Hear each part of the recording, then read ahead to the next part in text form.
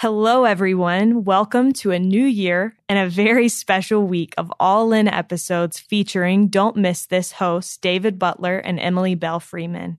There will be a special bonus episode of All In, an interview with Emily and David together in between episodes with each of them individually. If you want to make sure you get notified when this episode is released, be sure to subscribe. Also, we wanted to make you aware of the new LDS Living podcast Sunday on Monday, which is available exclusively on Deseret Bookshelf Plus, but you can find the first segment of every episode by visiting ldsliving.com/Sunday on Monday. There is an old Christian hymn that sings, "What a friend we have in Jesus." But is Jesus our friend? Do we know him? This episode is being released on New Year's Day, and I just keep thinking, how cool would it be if we set a goal, a New Year's resolution this year to come to know our Savior in a way we haven't before? Will you join me in that? Hopefully, this episode will be a good start. David Butler's greatest love is people. He has adopted a life motto, stuff no matter, people matter. His favorite people are his wife Jenny and their 6 darling children. Some of his other loves include good food, spontaneous adventures, Christmas morning, and the sea. David co-hosts the popular YouTube scripture study channel Don't Miss This with Emily Bell Freeman and is the author of many religious books, most recently working on a series about the Godhead, which so far includes the books Almighty and Redeemer. This is All In, an LDS Living podcast where we ask the question, what does it really mean to be all in the gospel of Jesus Christ? I'm Morgan Jones, and I am so grateful to have my buddy, David Butler, here with me today. David, welcome. I almost said welcome back. Welcome to you. Welcome to your own podcast. Thank you, David. You're welcome. It's a pleasure to be here with you. Same. So the first question that I have to ask you, I just finished reading Redeemer, and it was great. Thank you. I quite enjoyed it, mostly because I read it in your voice. I hear your voice in my mind throughout the whole book, which is really great. In my mind. I did though listen to half of it on the audiobook, which may be why but even before that. But at the very beginning of the book, you talk about how some people get really excited to meet different people, like celebrities, if you will. But then you give this example of how you once saw Mike Tyson and you just said... in the Las Vegas airport. And you just said, "What's up, Mike?" Yeah. And he said, "What?" "Hey, buddy."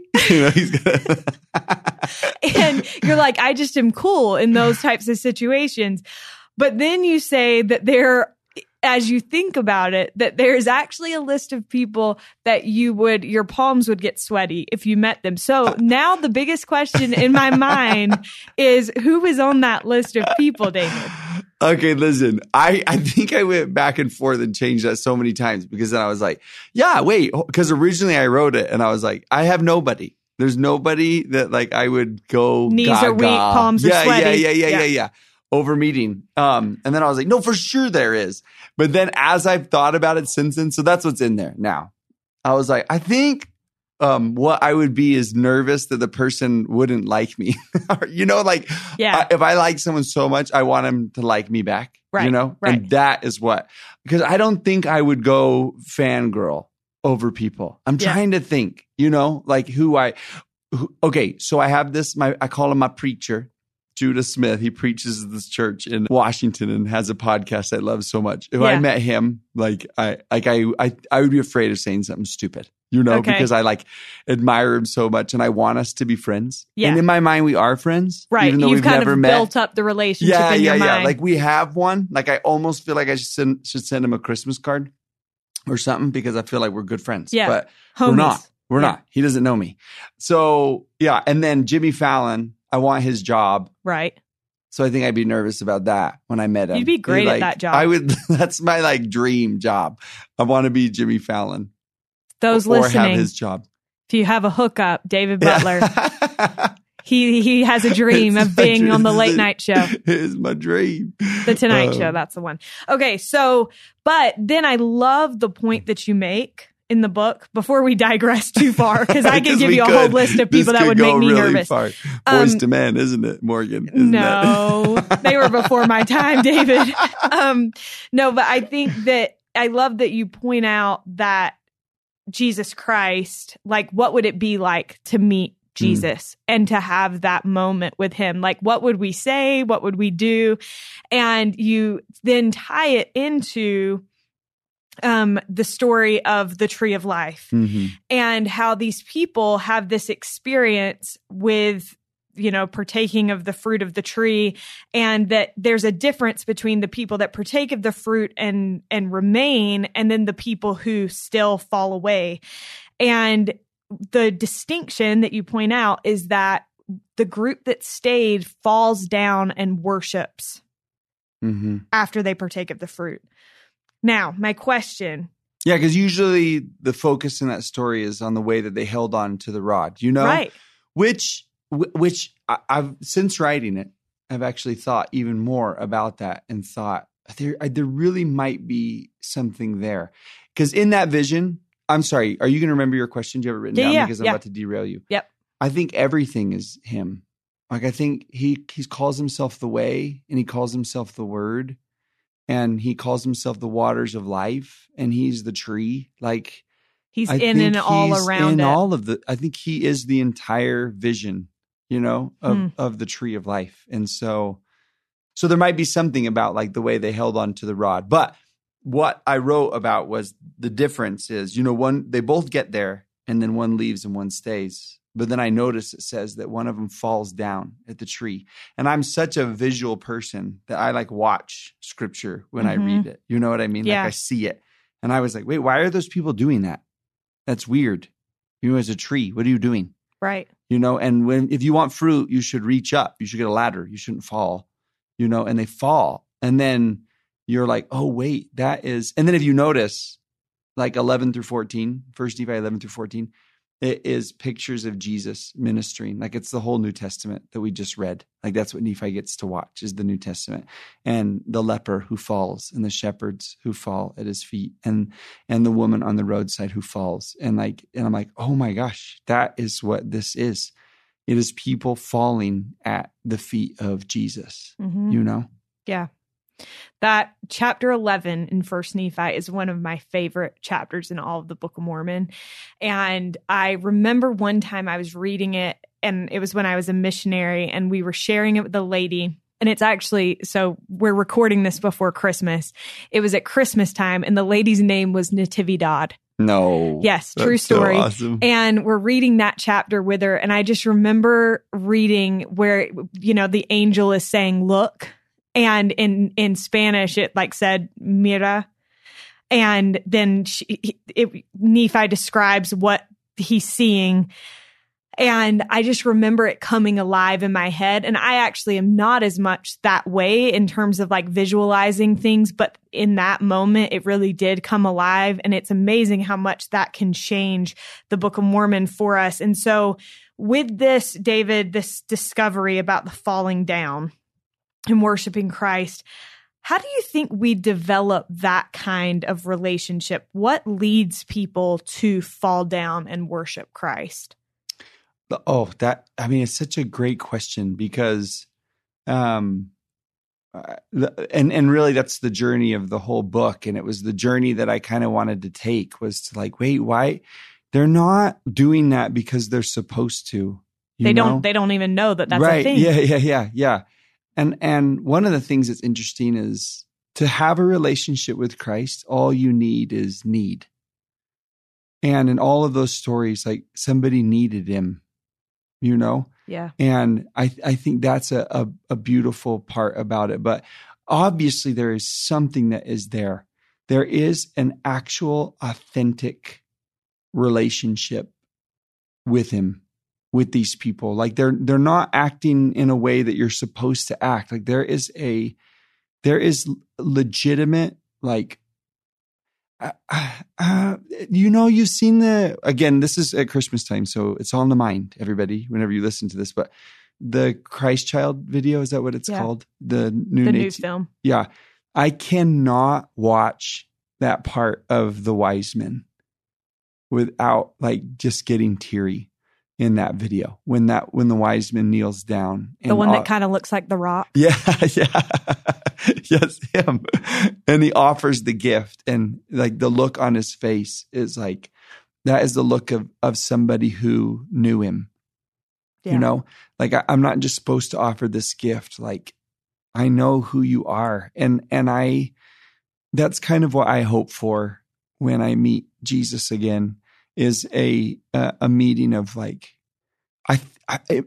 if I were to pick an emotion, it would be gratitude, because I think that's what would drive me to fall is just remembering, like when I can just imagine myself saying like, you never left me, like you were there, in those hard days. And thank you for being there for me. And thank you for, strengthening me. And thank you for whispering what you did when you did. And it's got to be that, just like this love and adoration and devotion. And, but I just love that it's real, like there was like a legit relationship there. And I think that is the key. There's a difference between routine and like relationship. Yeah. The way that you just described that, like gratitude and adoration, it reminded me of Mr. Kruger's Christmas. When he's talking and he's like, that is a sweet scene. Yeah. That movie is so boring to me, except for that little scene. Don't tell you my obviously grandma. Don't love Jimmy Stewart as much as I do. Okay. Well, that's fine. We can agree to disagree. Yeah. I love though that you touched on that relationship, and I'm trying right now to find a text in my phone. Yesterday I texted 3 people.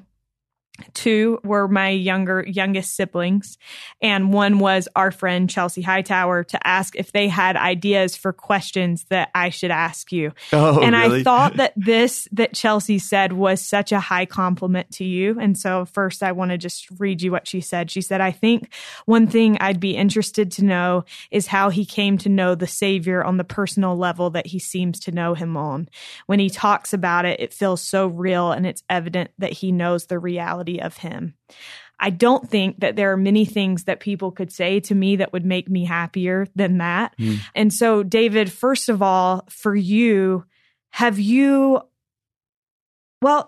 feel like you've come to know the Savior on such a personal level? Okay, first, Chelsea, that's the sweetest thing ever. Number 1. And what's up, girl? And I don't know.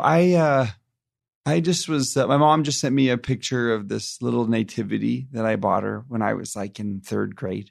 Like we had a little store like at Christmas time where you could, take money in and buy stuff. And it's this little pewter nativity. And that is one of my earliest memories of being little and seeing this nativity that was there. And she still has it. And every Christmas she sends me a picture of it. She's like, I'm putting out my little nativity. And I can remember being like drawn to that as a little kid. I wish I could ask my mom how old I actually was, but it's honestly one of my first memories. And so there's just always been something in me that has been, drawn to him.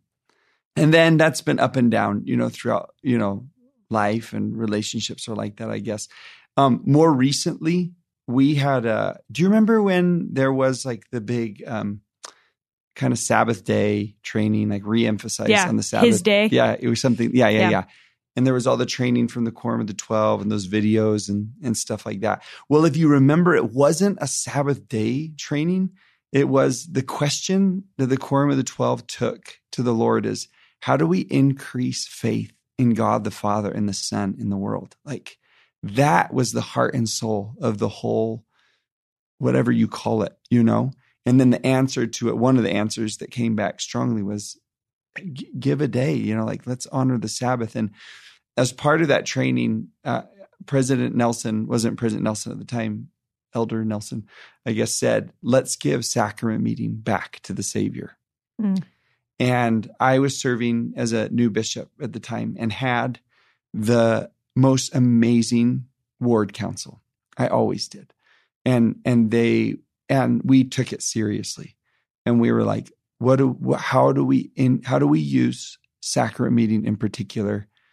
I called the ward council the worship team. I was like, this is the worship team. Like, we got to every other church has to win their members to come, like we have this mentality sometimes that you better come to church or you don't get a temple recommend. But instead it was like, let's how do we create an experience for people as best we can when they come? How do we take that admonition and say, and we asked ourselves at the end of every sacrament meeting, we want to be able to almost offer that as a gift to the Lord and say, this was our gift to you, this meeting. Let's put that kind of heart and soul into it. And I said, I think it's going to take us 2 years to get there as a ward, but let's do it. What do we do? And so for that whole year, we took the second and third hour of church and we took groups from the ward, divided the ward up into groups of 15 people. And everyone kind of got a turn. And for the second and third hour, we met in the chapel, just right at the sacrament table. And we taught about Jesus and about the sacrament and where we see him, throughout scripture and we just focused. So what's the story of the sacrament? What's the story of Jesus starting in the Garden of Eden all the way, until the New Testament's kind of where we focused all of our time on. And I didn't realize it was happening as we were going through the year, but we did it for about 8 months and we changed what we spoke about in sacrament meeting and we thought more about it. And honestly, it got to the end of that year and I loved him in such a unique way. It was such a special year.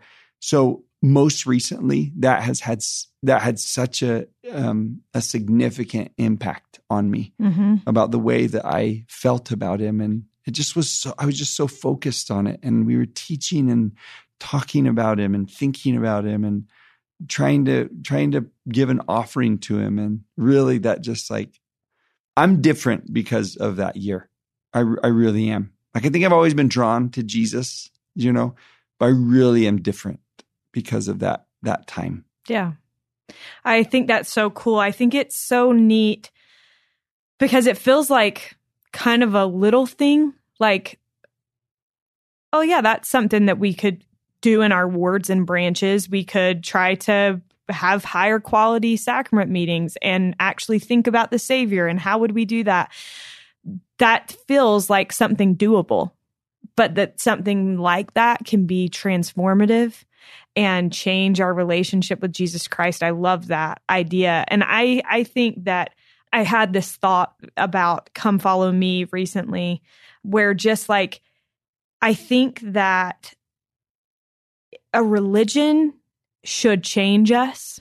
And if it doesn't, if a religion is not challenging us to be better and do better and refining our souls and helping us draw closer to Christ, then what are we doing it for? We're not, like you said, we're not just doing it to check a box or whatever. It should be something that is thoughtful and something that we can feel a difference in our lives. Yeah. And someone taught me this. I think it's right that the word religion actually comes from a phrase that means a connection to God, that it's not supposed to be about, routine.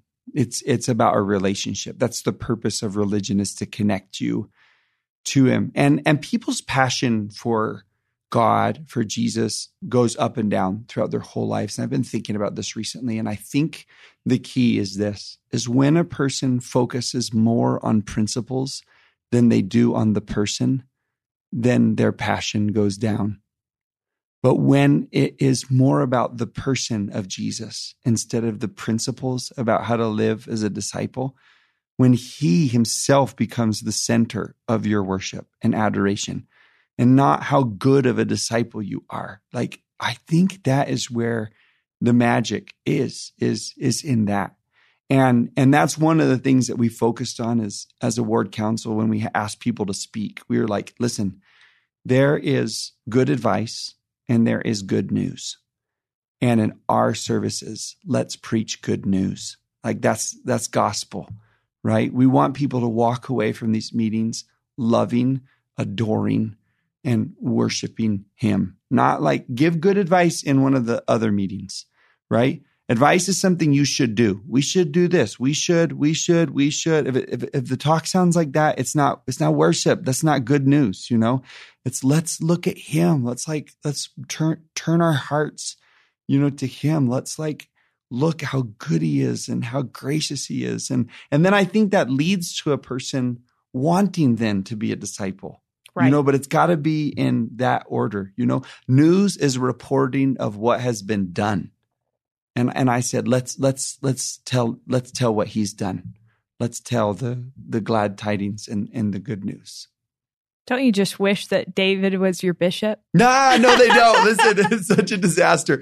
I had such good people around me. Otherwise, I would have derailed the whole church. I've heard otherwise. Just FYI, people. Okay. Once my stake president said this. This is true. He said, we were at a bishop's training meeting. And he was like, you know how parents have that kid that they're worried about that keeps them up at night? He's like, stake presidents have that too with their bishops. And he's like, mine is Butler. I was like, what? I didn't, but what? You're like, what did I do to deserve that? What did I do? I was just late to every training meeting. What are you like? I'm sorry. David, you have worked, and I asked this because this book is geared toward youth. These books, Almighty, Redeemer. It's fun because I wrote them for anybody. Right. Like I actually wrote Almighty for thinking of somebody who was an adult in my mind when I wrote it. And same with Redeemer. Like I kind of speak to myself, but at the same time, I want them to be approachable for youth also. Yeah. But I wanted it to be like significant. My sister gave it to her son, and she says, but I actually like it. Well, I was just going to say a lady that my mom knows, she said that she texted her the other day and she was like, I just finished reading David Butler's Redeemer. Have you read that? It's so good. And she's like an older woman. So just so you know, it is serving that purpose. But I did have a question. You teach young people, young adults, kids. What do you think are the greatest challenges that our youth face today in terms of having a relationship with Christ? Same. It's the same no matter how old somebody is, I think. Little kids don't seem to have it because this is what I think. Two things maybe I would say. One of them, easy, number one is identity. Like people really, really struggle with knowing who they are. You know, that's I think that's everybody, whether you're 12 or 85, you know, and I think that is so important. And what's hard about it is you can't have somebody tell you who you are. You have to feel it. And we don't get to dictate when that moment happens. Mm-hmm. It does not matter how many times a young woman leader says that to the young women. It just will happen. Remember Jesus says to Nicodemus, the Spirit is like the wind. It just comes and goes and we don't know when that moment is going to be, you know? And so, but someone's got to at one point in their life, actually feel that is who they are. And I think connected to it is the idea that as part of their identity, that they are loved, you know, as they are. You know, whoever, just in that spot that they're at. You don't have to make it to this grade level or this righteousness level or whatever to be loved by God, to be able to be helped by Jesus. He is there. He comes and meets you where you are, you know, and that is, and I think people don't believe that. I don't, you know, they're just I don't think he would come to somebody like me. Do you know the thoughts I have? Do you know the things I've said? Do you know the things that I want to do? Do you know the things I've done? Do you know all these things? And it's I think somebody can't really accept, and it's hard. It's hard to accept that and understand it. That's why I said kids don't have a problem with it, because No kid at Christmas time opens up a gift and says, oh, no, no, no. I do not deserve this. You should not have done this for me. This is way too expensive. No, no, no, no. I feel shame. I feel shame that you gave me this gift. No kid in the history of Christmas or birthdays or Hanukkah, for that matter, has ever done that, because kids know how to accept grace. They know how to accept forgiveness. They know how to accept second chances.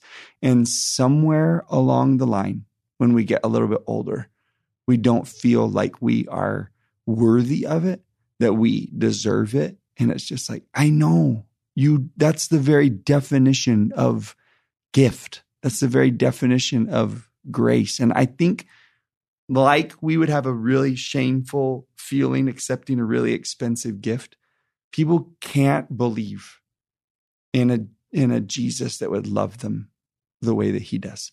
That is so hard for a person to accept, that he would love someone like me. We have a hymn that says it. You're supposed to stand all amazed at the love Jesus offers you. In fact, it should floor you. I don't know why you're standing. It's that good of news. That's the hardest thing for people to, if somebody came into my office as a bishop with this problem, that problem, this problem, I was always like, okay. The one that I was like, would agree totally with is when they said, this is too good to be true. This is too good to be true. And I was like, okay, you're on the right track now. It's supposed to like be so good, right, that you can't, that you feel almost like, so I don't know. I think that's like, yeah, what's tough. And how do you solve that? I don't know. But one of the ways I think is love. Love solves that.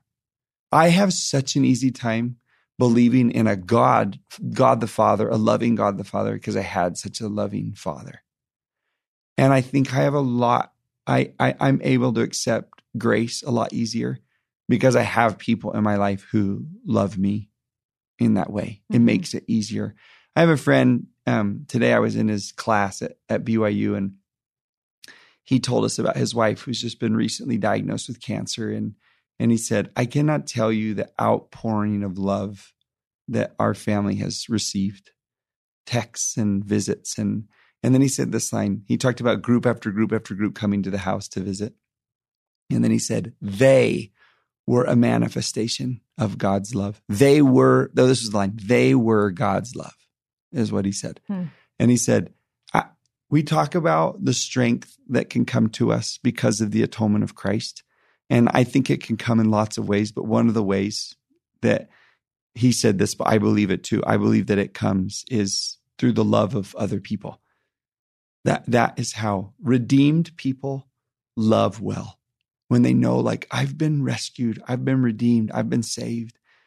And now they're able to love with such fervor and vigor and force. And I think that's a way that we receive like the love of Jesus is from other people. Like we just, Well, and I was just thinking as you were talking that I feel like I talked for 12 minutes straight accidentally just then. It was Anyways. Great, David. Sorry, everybody. Gold. Like, let's hear more again. No, they're not thinking that, I assure you. But as you were talking, I was thinking about how do we wrap our heads around the love of Jesus Christ? Like, how does that even, because it is so foreign to us, and like you said, like unfathomable, fathomable? Yes, I got it right there. That someone would love us to that extent. And I think that, like you said love is the answer to that, or the solution.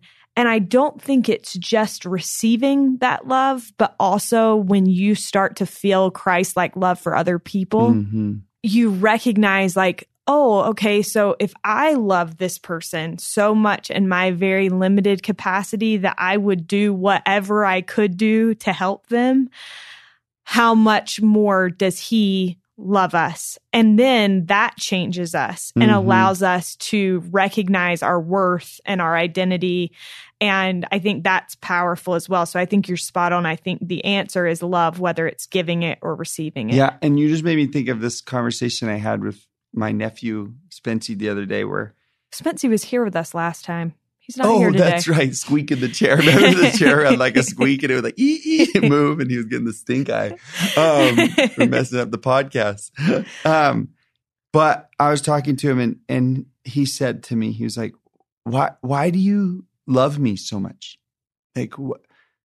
Why? What is it? And I was like, what a weird question, and I was like, there's like, you don't need to have reasons, to love somebody. But I did have a moment in that conversation where I thought exactly what you just said, which is like, whoa, I have asked that question about the Lord before. Why do you love me so much? Why do you love me so much? Like, you shouldn't, And it was interesting that like all of a sudden, like in like a different way or whatever, to be on the other side of that and just be like, well, I could almost have God say, thank you for answering the question you asked me. Yeah. That's super cool. Yeah. I love that. So we just went through the Christmas season. By the time people listen to this, not right now. We're in the thick of the Christmas season. But many of us talk about different names of Christ and we study them and different things. And this is what you kind of break down in this book, are different names for Christ. I really loved the chapter about the Good Shepherd and the sheep. Loved that one so much. So everybody listen out for that. But if you're like me, different names of Christ resonate with us at different times in our lives. Mm-hmm. Which stood out to you most, or which stands out to you most in this season of your life? It's not one I wrote about. Okay, that's fine. Yeah. And maybe it's because we don't discriminate. Christmas. But the name that Isaiah uses of wonderful. Jenny asked the other day, do you think that scripture says wonderful counselor, or are those two different names?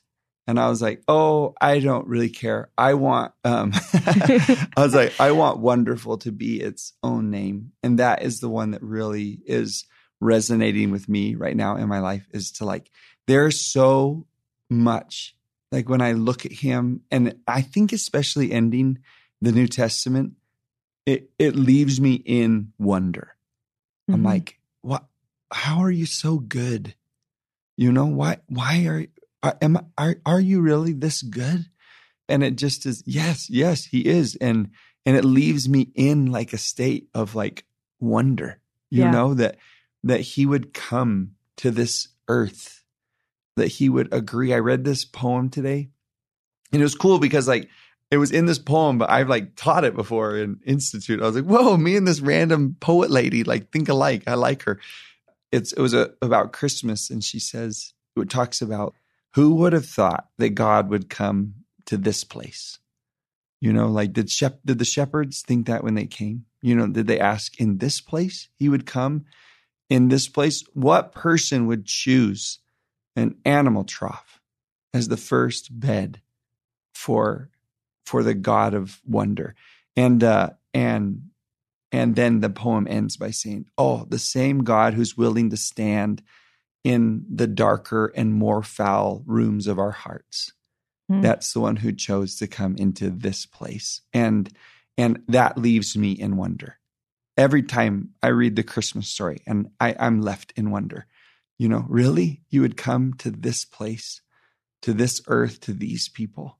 And he says, absolutely. Yeah. And so that's the name that I kind of am it's kind of beating in my heart these days, Yeah. I have another question that relates to names of Christ. And this one comes from my little brother, Benson. He said, in your life, have there been certain experiences that have caused you to have the bells ring, and you have understood a name of Christ you may not have understood completely before that point? And I love that he said it that way. Isn't that so great? That's the raddest way to ask a question. So is there a name of Christ that maybe there was some point in your life where it was like, oh, that's what it means by that? Yeah. And does everybody know I want church bells on all the churches? Like everyone should know that. I'm signing a petition, I'm sending it to President Nelson. I can sign it, I'm just like, let's get church bells because anyways. It would be pretty magical. Right? Yeah. Like I'm with you. I'd sign it. Okay, good. I said that. And my friend texted me the other day and he was like, could you imagine what that would sound like in Utah County if all of our churches had bells on them? And I wrote back and I was like, yeah, happiness. That is what it would sound like. That is what. So, or Europe, one of the two, which is happiness. Yes. I, when I read scripture, I said this at the beginning already, that I see it happening. The people who edit my books at Deseret Book always have to fix my tense. They're like, this happened in the past, and you write about it as if it's happening in the present. Because I really, and you're like, it is happening in my mind in the present. Yeah, and I see it. And I don't think Jesus healed a leper. Like, I see a name and I see a face of someone that I know, or even myself in the story. And I just, and that's where it really, comes alive for me. And one of the names I do love so much is the shepherd, actually. And because of, do you remember that talk from Elder Renland when he says he never recoils at his dirty, broken sheep? And we think that he would, or that he should. He even gives that ridiculous question in Luke 15, the best chapter in all of Scripture, when he says, what shepherd wouldn't leave, 99 sheep and go after one that was lost? Like, that's normal. And you're like, me, I wouldn't, He says it like, duh, who wouldn't go out? And I read it and I'm like, well, I wouldn't. Like, it's cold and dark and it's one sheep. And it's one. Yeah. If you have 99, if I get a 99 on a test, I am not going to fight for the last point. I'm so happy about the 99. If the government wanted to take 1% taxes from me, I would not fight over it. I would let them have it. And I would just like, this is fine and good. I was like, I would be happy with 82, 82 of the sheep would be like just perfect for me, And so he says it like, it's like, what shepherd, wouldn't go out? And because I'm not a shepherd, I read it and I'm like, me, duh. Until like the character and the nature of shepherds and the way that they adore their sheep, and that they know them by name, and that they know their personalities, and they are, committed to them. The parable says, and wouldn't find it, wouldn't search until it is found. Not until they got tired or until it was boring or whatever, but until they actually, found them. And I've had a lot of experiences as a dad like that have taught me about that kind of shepherd. Like, I remember Jack getting lost one time and trying to find him. I can't remember if I wrote this in the book or not, in Disneyland.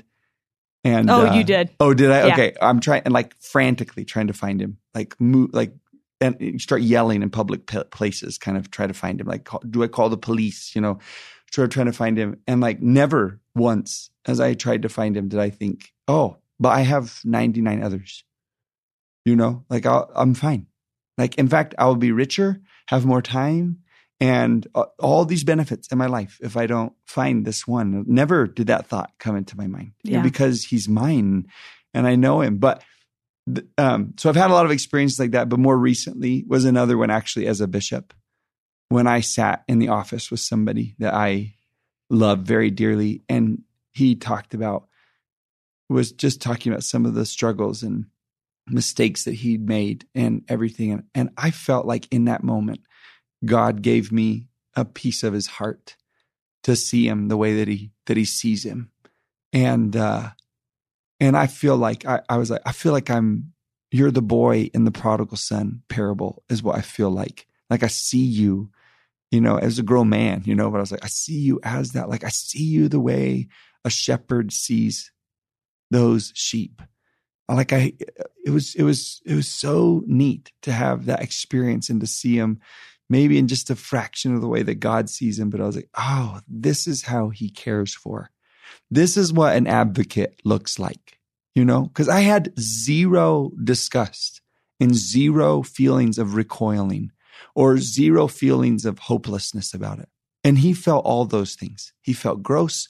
He felt like running, and he felt like no one would take my case. And I didn't feel any of those. I was like, all I feel is a surge of hope and to fight on your side. And like, it would be weird for me to like just bring you in like a little sheep, but I want to, And so it's in moments like that, I think, where those names really do come alive, Yeah. And that's one most recent for me. Well, and I love that, David, you share this story by Elder Lassiter about the shepherd in Morocco. Yeah. And that story, a bishop shared that with me years ago. And it's one that has always stuck with me. And so I love that you not only though talk about shepherds, but also sheep, like what makes us like sheep. And so everybody look out for that part of the book because it is so, so good. Being called a sheep is not a compliment, friends, just so you know, but it's going to be fine. No one wants to be called a sheep. That is, if you take nothing else away from this. Just kidding. David, as we wrap up, I know that we're already there? Yes. Wow, you guys, shocking, that flew. Huh? Time flies when you're having fun with me, we David. Had a jam. No, it was a blast. But as we wrap up, you've already answered this question once before. And so I hate to beat a dead horse, but I was thinking about it, and one thing that I love about this question of what it means to be all in the gospel of Jesus Christ is that I think it can be very much based on what we're currently going through, what we're currently experiencing. And because of that, it evolves and changes as we evolve and change. And as our life circumstances change, I've loved hearing so many different people's answers, because whether it's Marilee Kilpack talking about how she related being all in to her son's experience with getting a bone marrow transplant, or whether it's Scott O'Neill, the CEO of the 76ers, talking about being all in means being present in every moment. And so I think and he's a busy guy, so it makes sense that would be his thought. So I think that it's cool to see how it's so influenced by what we're in right now. Mm-hmm. So for you right now, David, what does it mean to be all in the gospel of Jesus Christ? Well, I really think it's kind of what I was talking about earlier, that idea of to be focused on a person instead of principle, And I just think, when Peter and John, see that man on the steps outside of the temple, and I think Peter, for the first time in his life, thinks, man, I kind of watched Jesus for 3 years do his thing, and I've kind of stood in the shadow a little bit in the background. For the first time, he gets to think, what would he do in this particular moment? And it might be the first time that he actually gets to do that. And he says to the man, look at us, which means he's not looking at them. He's probably looking down, like many of us might think we would do in the presence of the Lord. We think, I think I would look down in guilt or shame or embarrassment. But like Jesus, he says, no, look on us. Look in my eyes. I want to look at you and let you know, right now, you're the only one in the world. And he says, silver and gold have I none, but that which I have, I give to you.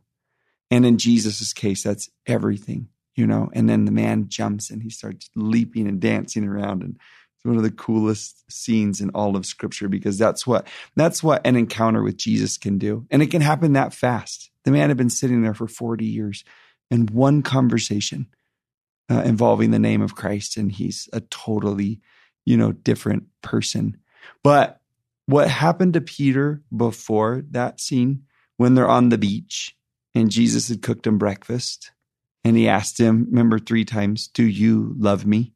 Yeah. Peter, do you love me? And he's like, yes. Peter, do you love me? And then it gets a little awkward. And he's like, yes. Peter, do you love me? And at this point, Peter's like, come on, this is in front of my friends, like why did you ask Thomas? He didn't even believe you were resurrected. But he asked him those 3 times, and it's such a funny scene, where he's grieved by it. It's like, why? And then he says to him, you know that I love you. And I kind of think it's a moment where Jesus is saying, yeah, but I know that you love me, but I needed you to know that you love me. Because our last interaction was one where you denied me, but even though you've made mistakes, you're okay. You still love me. We're still in relationship with each other. This is fine. And Peter, as a redeemed person, someone who feels loved, by God is then able to love others with that same kind of love.